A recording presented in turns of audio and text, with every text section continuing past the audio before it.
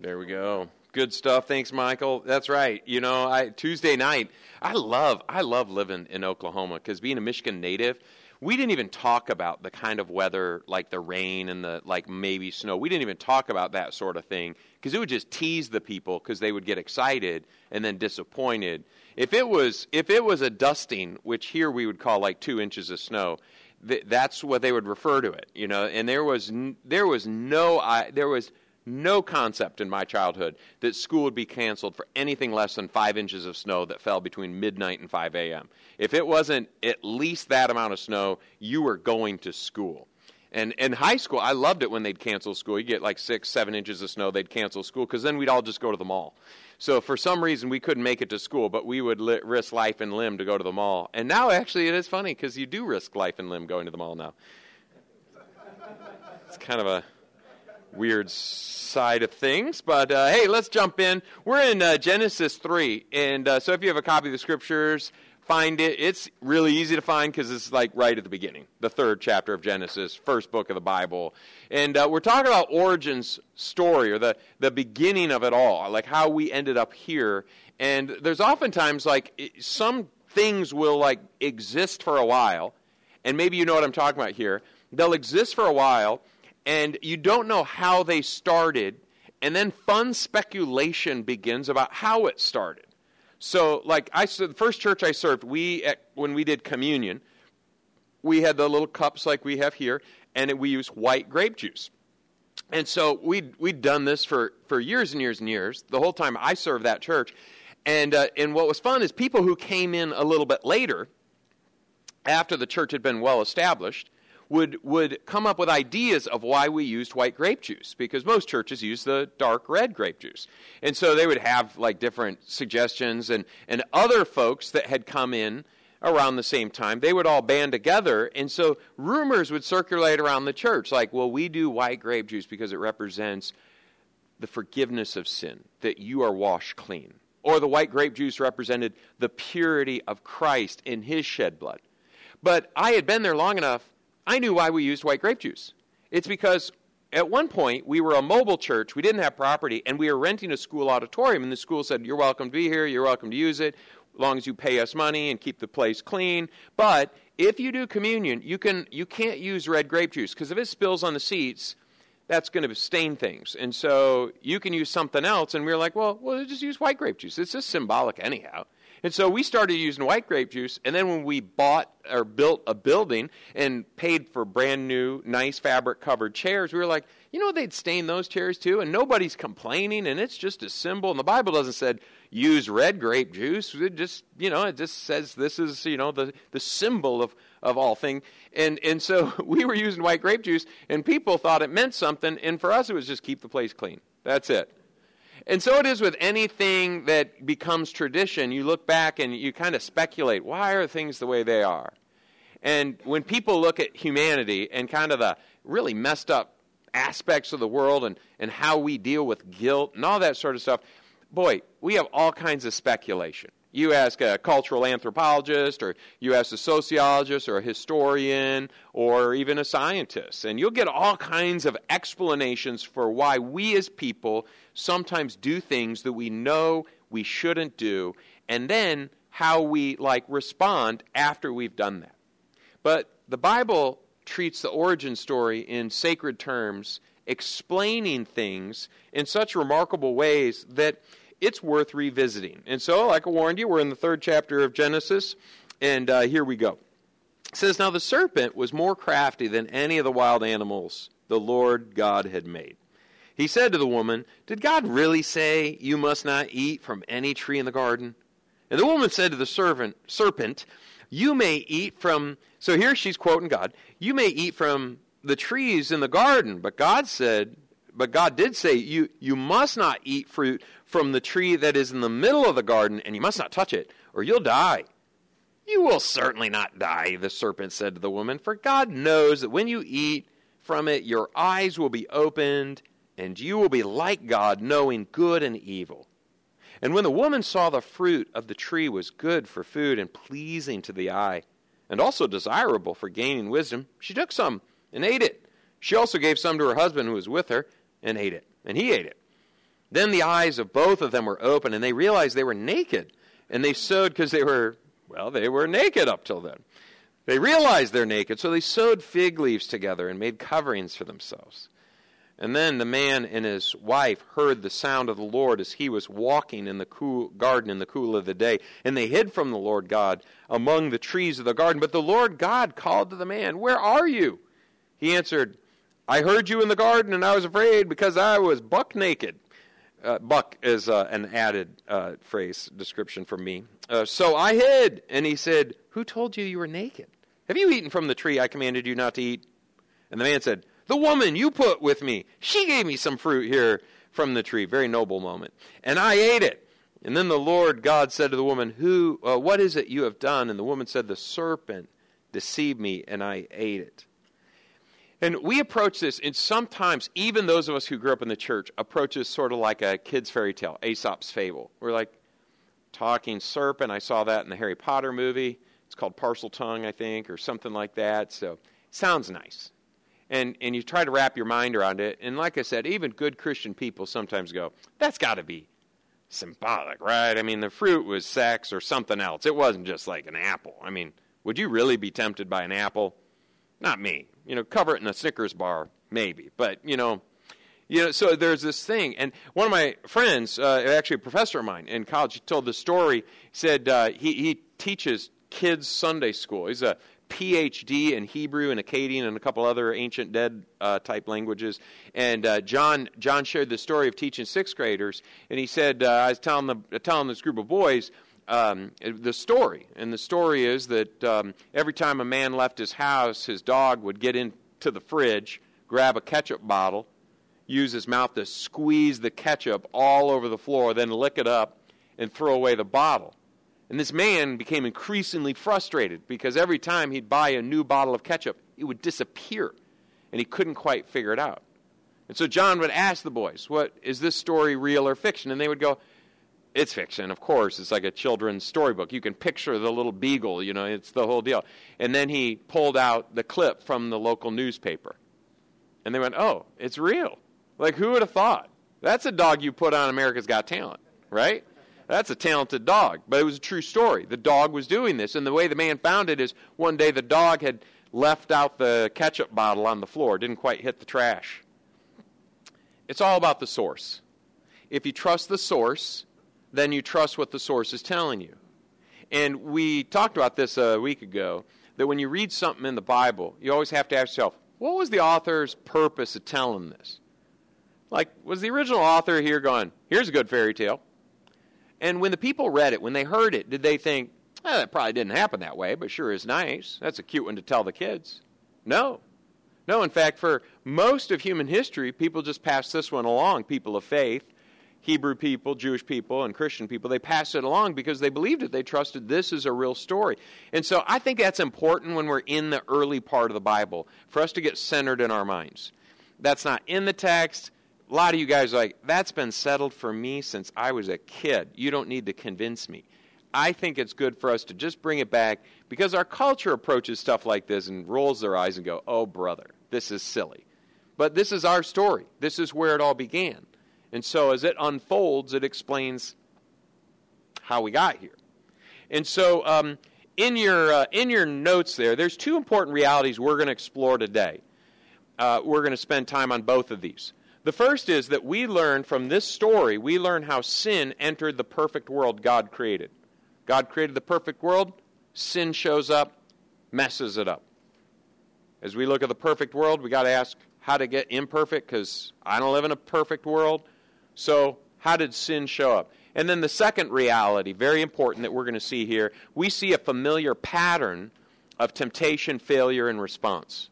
When we come into contact with something that tempts us, and then we succumb to that temptation, and then what we do after we've succumbed to that temptation, there is a pattern we see in these first two people, Adam and Eve, that surprisingly, maybe not surprisingly, is still with us today. All right, so let's kind of go through that story again, just sort of a little more slowly, making some observations as we go. So it starts out, again, now the serpent was more crafty than any of the wild animals the Lord God had made. He said to the woman, "Did God really say you must not eat from any tree in the garden?" And what's interesting is serpents in the ancient world, whether it was from this story, emerging from this story, if this is an origin story, in other words, wouldn't other cultures share some common features? For instance, there is a story in Akkadian language called the Gilgamesh epic that is a lot like the Noah story. And people have gone, see, that's why the Noah story is made up. There's a Gilgamesh epic that's a made-up story too. Well, if there was a boat and there was a guy on the boat and there was a huge flood, wouldn't more than one culture remember that?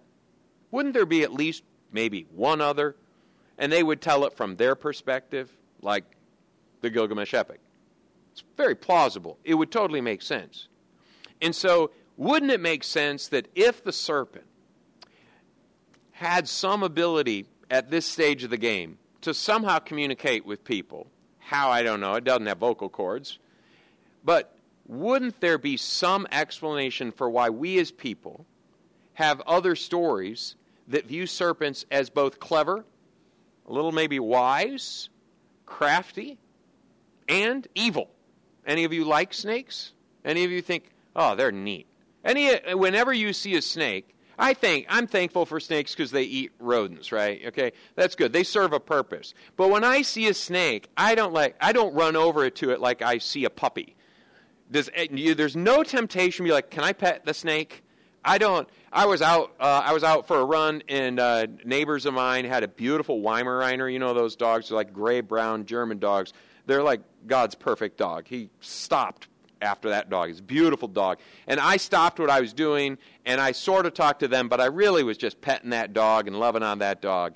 You know, if they were out with their pet boa constrictor, I would be like, they need therapy.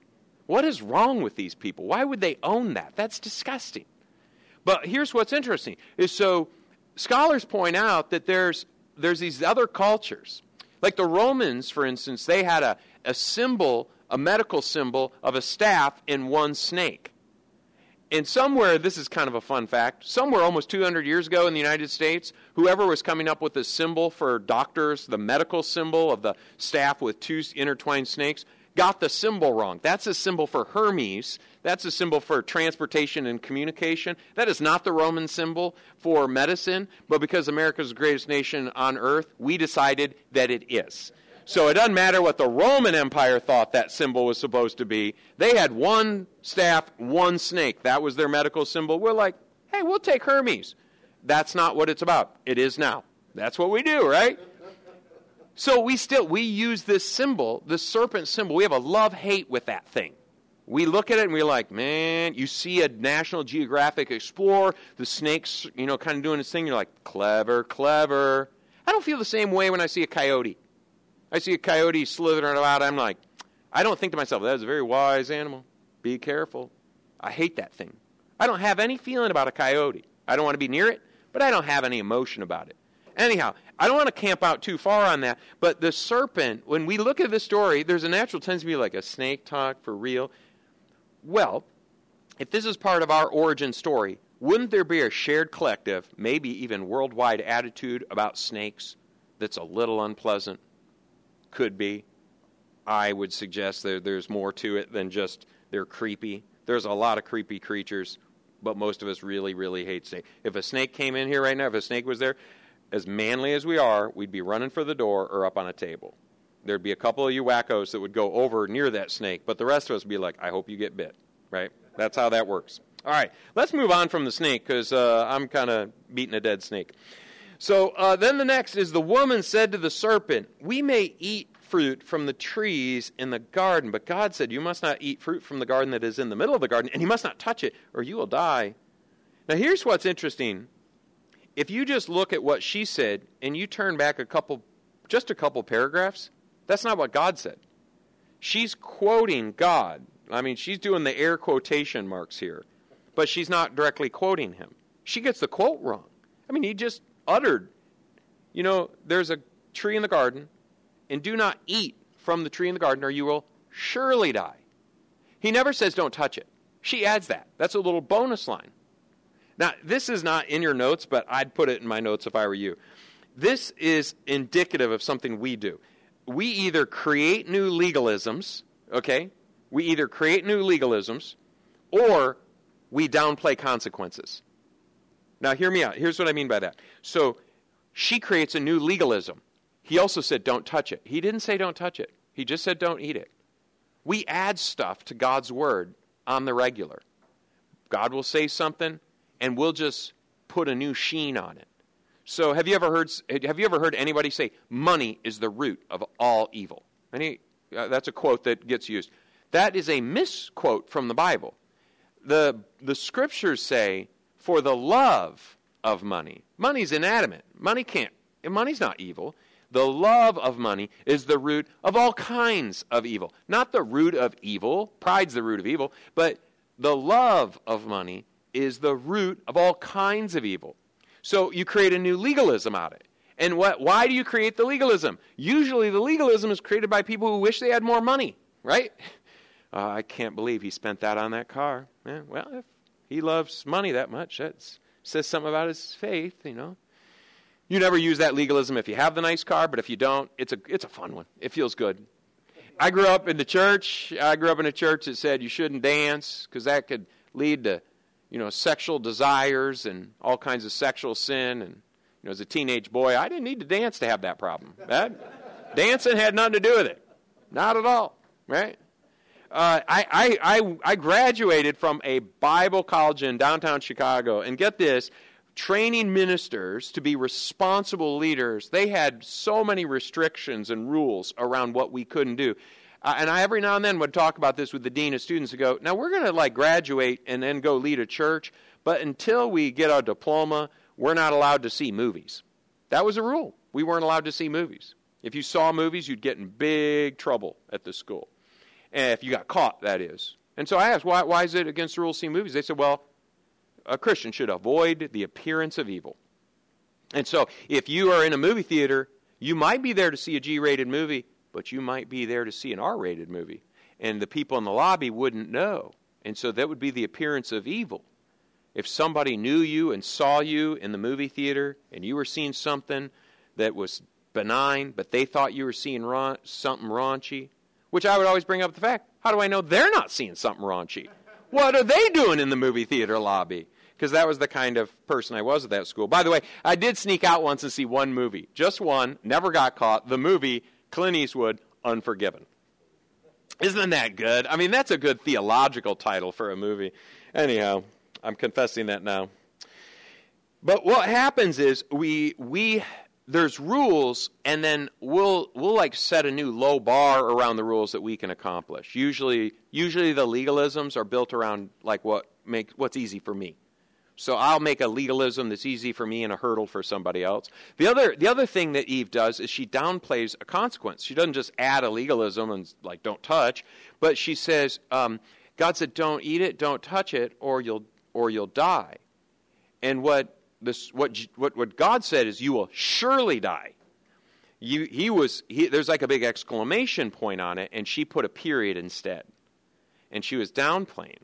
And we do this too in our culture today. We say things like, it's God's a God of love. Everybody kind of ends up there in the end. But there's all these parables. Jesus himself tells about people who don't quite cut it, and they end up in the outer darkness where there's weeping and gnashing of teeth. That's very uncomfortable part. Stuff I wish he hadn't said, but he said it. It's tough. But we'll downplay the consequences for certain behavior. I had a friend, good friend, one of my best friends, and this is, 10, 12 years ago.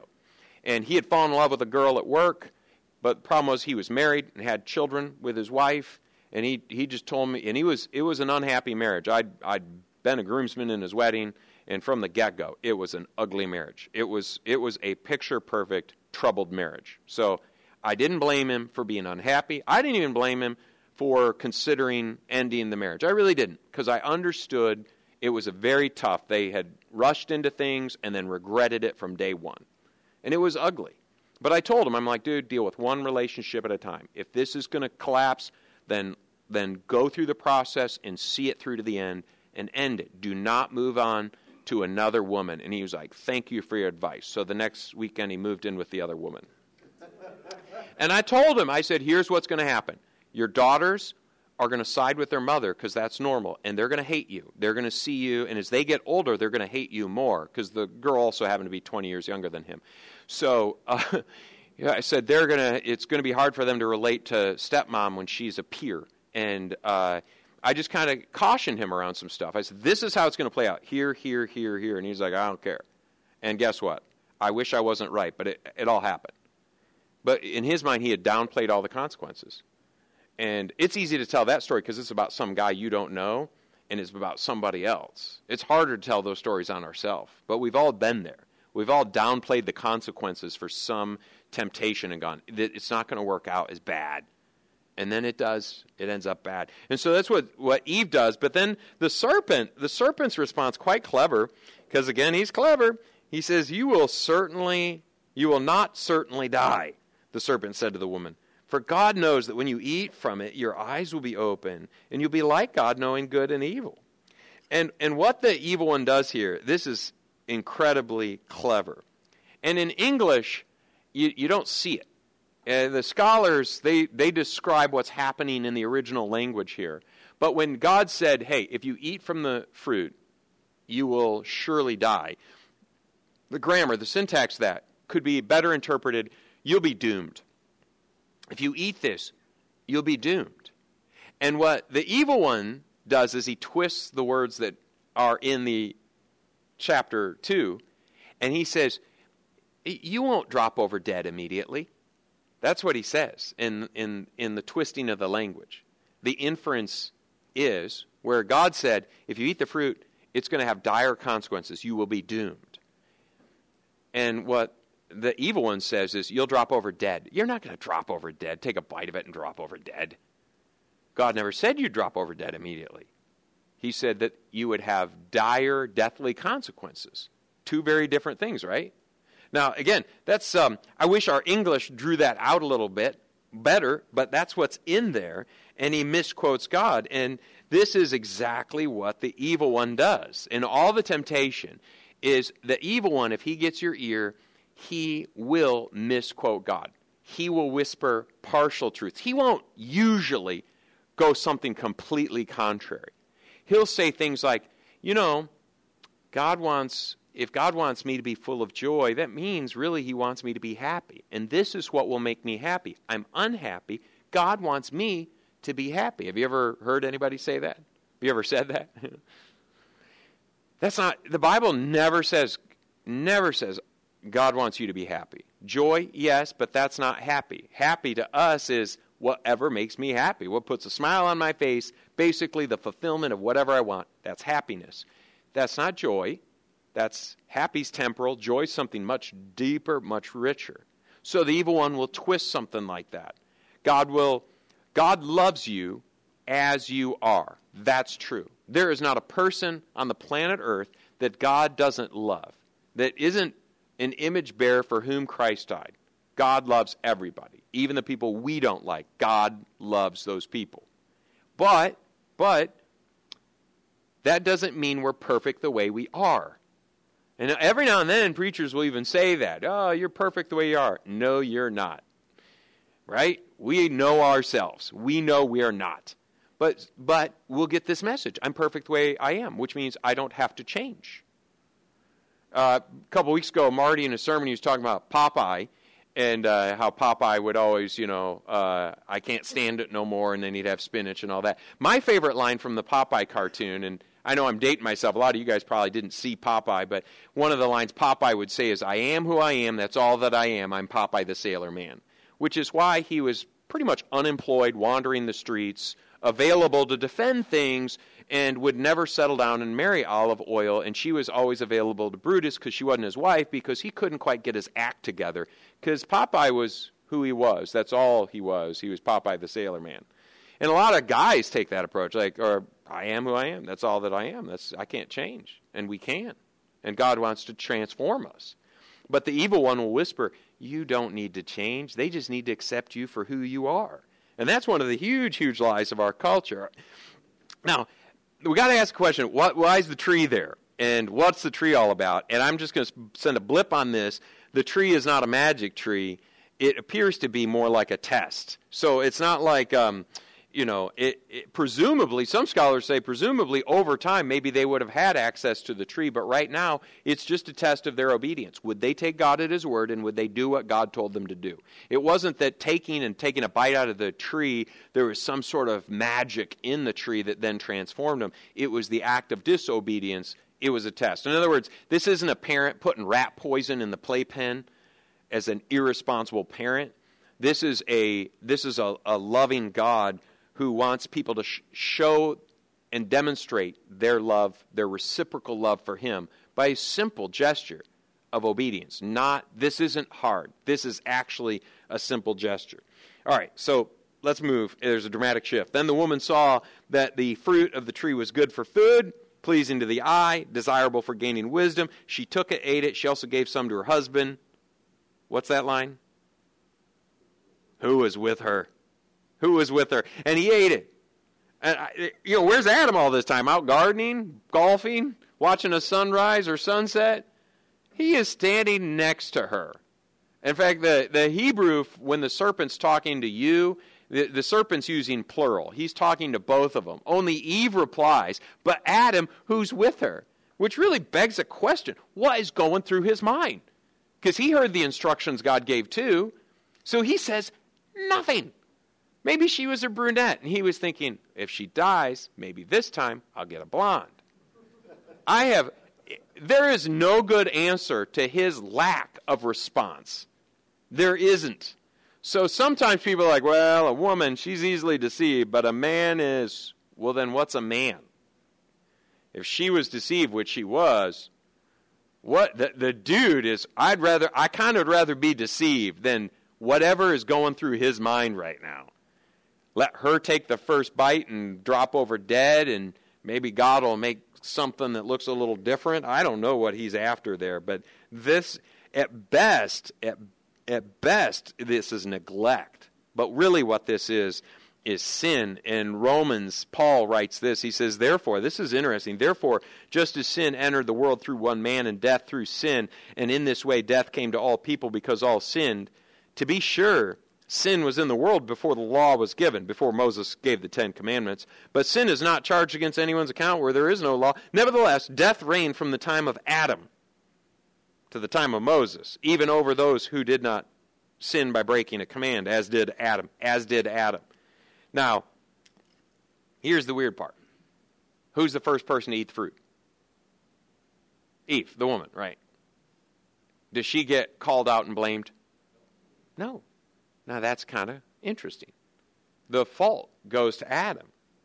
So then the question is, we assume a lot of times that the first sin was taking a bite of the apple or the fruit. We don't know that it's an apple, but some fruit. That's not apparently the first sin. The first sin is either Adam's failure to step up, Adam's complicit in the deception. But either way, Eve doesn't get charged, Adam gets charged, and the world spins out of control, all thanks to Adam. And so they realize they're nude, and they sew like some fig leaves together, kind of getting the Tarzan and Jane look. Any of you who are frustrated at, if you're married, your wife wearing clothes all the time when she shouldn't be, blame Adam right here. Initially they were naked and there was no shame, But anyhow, it gets even worse here. And then it says, the man and his wife heard the sound of the Lord God as he was walking in the garden in the cool of the day. And they hid from the Lord God amongst the trees of the garden. But the Lord God called to the man, "Where are you?" I mean, it's really funny. They are hiding from God. Did they really think that was a winning strategy? No. I mean, rather than what's really wild here is rather than deepen their dependence and seek closer fellowship with God after having failed, what they do is a deeper wedge forms between God and people. Now, this is really counterintuitive, but yet this comes back, and we're going to unpack some of these patterns here in just a sec. But what you see happen is a deeper wedge, a deeper separation occurs between people and God. When we do something wrong, rather than go, God, I disappointed you. Please, I'm sorry, and help me. transform me. Rather than take that approach, usually after some sort of breach where we realize I shouldn't have done that, we kind of give God the cold shoulder treatment. We sort of move away. We assume he's ticked at us, so we sort of go into our room and pout. And that's really what they're doing. They're going in their room and pout. And but then it says the Lord God called to the man, "Where are you?" And right away we see God seeking his creation. And then he answered, Adam, that is, I heard you in the garden, and I was afraid because I was naked, so I hid. And Adam may have been the first to show this pattern of hiding, but he is the first in a very long line of people that when they do something wrong, they hide. But Adam hides, and he acknowledges, I was ashamed. And he said, "Who told you?" This is God. "Who told you you were naked? Have you eaten from the tree I commanded you to eat from?" Do you think God was curious about that? Do you think God wasn't there as the serpent was tempting? Do you think God was like on a vacation or a cruise and got back and was like, something's amiss here? Do you think God wasn't there when he was like watching them like look for fig leaves to sew together? No. And I love Adam's reply. "Have you eaten from it?" Man said, "The woman you put here with me." He doubles down on blame. He blames her and God. That's class. "She gave me some fruit from the tree, and I'm just a willing participant. I'm just trying to be helpful to her. So she asked me if I'd have some, so I did." One of the commentators, he says Adam here becomes devious and defensive. I like that line, devious. You don't see it right away, but this is devious. That's a good description. He tries to throw the woman and God under the bus. Now that's something. Then the Lord God said to the woman, "What is it you've done?" And the woman said, "The serpent deceived me and I ate." She just says, she owns it, I can only imagine the conversation a little later with Adam and Eve walking down the trail. How much hitting you think took place of her? Like, you blamed me in front of God. You ate it. You said nothing. And I'm at fault. You blame God, and we are so in trouble. Thank you very much. And he was thinking, I wish you were blonde. I don't know what he was thinking. Now, this is interesting. Here's a capstone verse on temptation. Then we're going to get into the patterns here. When tempted, no one should say, this is James, half-brother Jesus. When tempted, no one should say, God's tempting me, for God cannot be tempted by evil, nor does he tempt anyone. So God doesn't do that kind of work. But each person is tempted when they're dragged away by their own evil desires and enticed. Then after desire has conceived, it gives birth to sin, and sin, when it's full grown, gives birth to death. God doesn't tempt. We see something, we like it, we want it, we convince ourselves we deserve it, we do it, and then it kills us slowly over time. Nice. But there you go. There's the formula of temptation, and what James is doing is he's calling back to the garden. He's calling back to the early. So let's roll through some of the patterns of temptation, failure, and response. So if you're filling in the blanks, the first one is this. Into all of our lives, temptation comes. There's not one person in this room that doesn't deal with temptation in some way, shape, or form. There's not a spiritual level that you could get to where you're no longer tempted.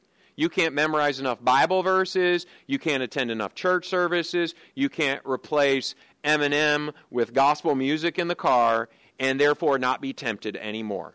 Every person is going to face temptation. Now, this one here stinks. Temptation is customized to where you live.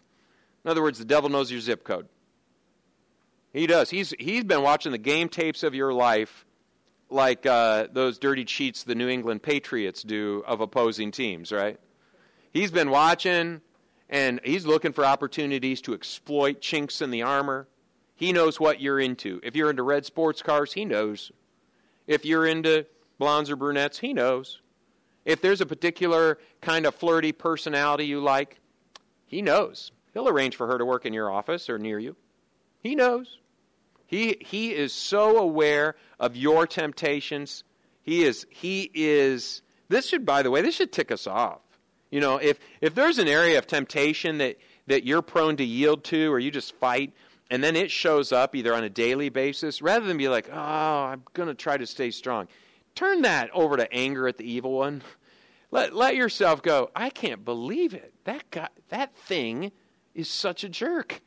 Here it is again. I'm not going to do this. Temptation is strengthened by the lies we believe and the lies we tell ourselves. It only gets stronger when we say, I deserve this, I've worked hard, I have needs, I've been really, really good, I'll do more, I'll make up for it. But that's lies. That's lies we believe, that's lies we tell ourselves. And then it gets strengthened by it.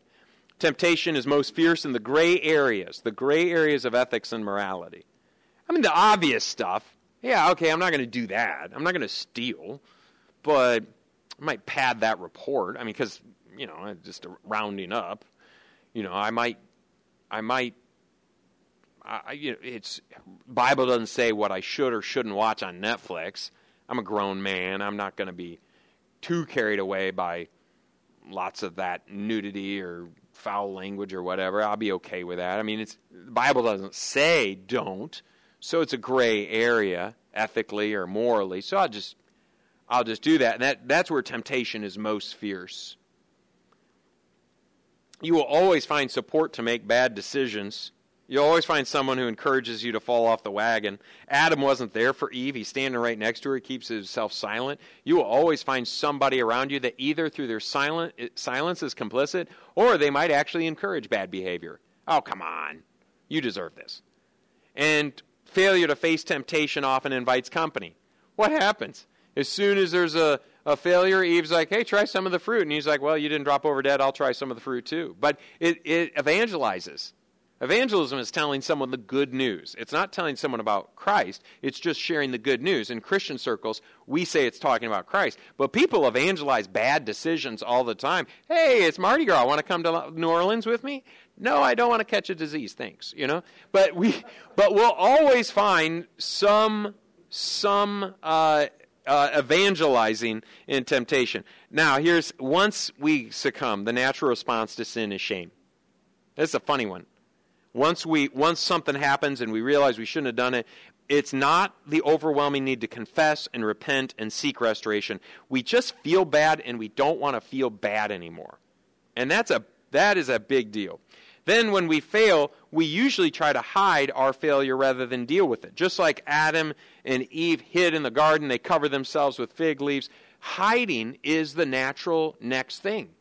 It's not to own it. Notice politicians. What politicians do? It's obvious sometimes what they do. And what do? They hide behind this. They shade that. Well, we like to poke at them because it makes us feel better. But really, they're just a mere reflection of so much of ourselves. And when we mess up, we don't deal with it. We hide. And then shame almost always gives way to blame. Look at Adam. It was God, it was your fault. She's flawed. You put her in the garden. And then she turns around and she's like, it's the snake. And the snake, as they say, didn't have a leg to stand on. You'll think on that for a little bit. That's a dad joke right there. Yeah, thank you. And then finally, this is the good news. Restoration starts with God. Restoration starts with God is that truly He's the starting place of it. He comes and seeks them in the garden. He knew. He knew it all went down. He was watching. He saw it. He's omnipresent. He's all-knowing. He knew. Didn't come by surprise to Him. He wasn't shocked. He didn't go, oh my gosh, I can't believe it was brand new and they just wrecked it. He didn't fly off the handle. No, He disciplines. We'll get to that later. But this is a beautiful picture. God comes to them, draws them out, and He's kind and He's gentle in His interactions. And He's inquisitive. He's trying to give them an opportunity to confess. He's engaging in a dialogue. That's a snapshot of God. And in fact, when we get into next week and get into the kind of the outcome and the path to restoration, then we're going to really see God in that reaching out and beginning the process of restoration. So as you turn to your tables, there's a handful of questions. What I've done, guys, is because of the nature of the topic and the nature of our groups, not all of you have been together a long time. Go as deep as you want, but you'll see that the questions are intentionally at somewhat of a surface level because this topic is very tender. And what I would encourage, I think for every guy who's trying to pursue God with all his heart, he needs to have another man or two in his life where he shares everything. That what's really going on, the real deep temptations of his life, those guys know it. But it quite possibly is not the table you're sitting around, and that is okay. But I would encourage you to ask God, think about, maybe you already know the answer to, who is it in your life that knows that stuff about you? Because all of us as men, we've got to have this.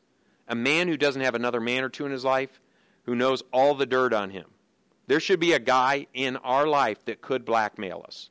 But because he's a brother in Christ, he would never do that, okay? But there should be that. And if we don't have that person, we're really vulnerable.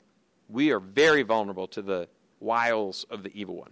So go to your table discussion, 7:45. I'll close this in prayer. Enjoy the discussion.